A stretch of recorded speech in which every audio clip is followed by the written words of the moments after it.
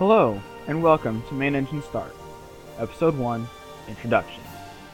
Hi, my name is Liam, and this is the first episode of a new podcast series that will look at rockets of the past, present, and future. My plan is to look underneath the skin and into the dense mechanics that make spaceflight possible.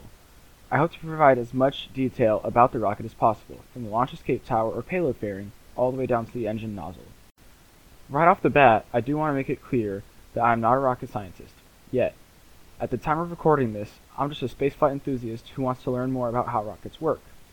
It's also important to mention that I don't intend on talking about specific payloads.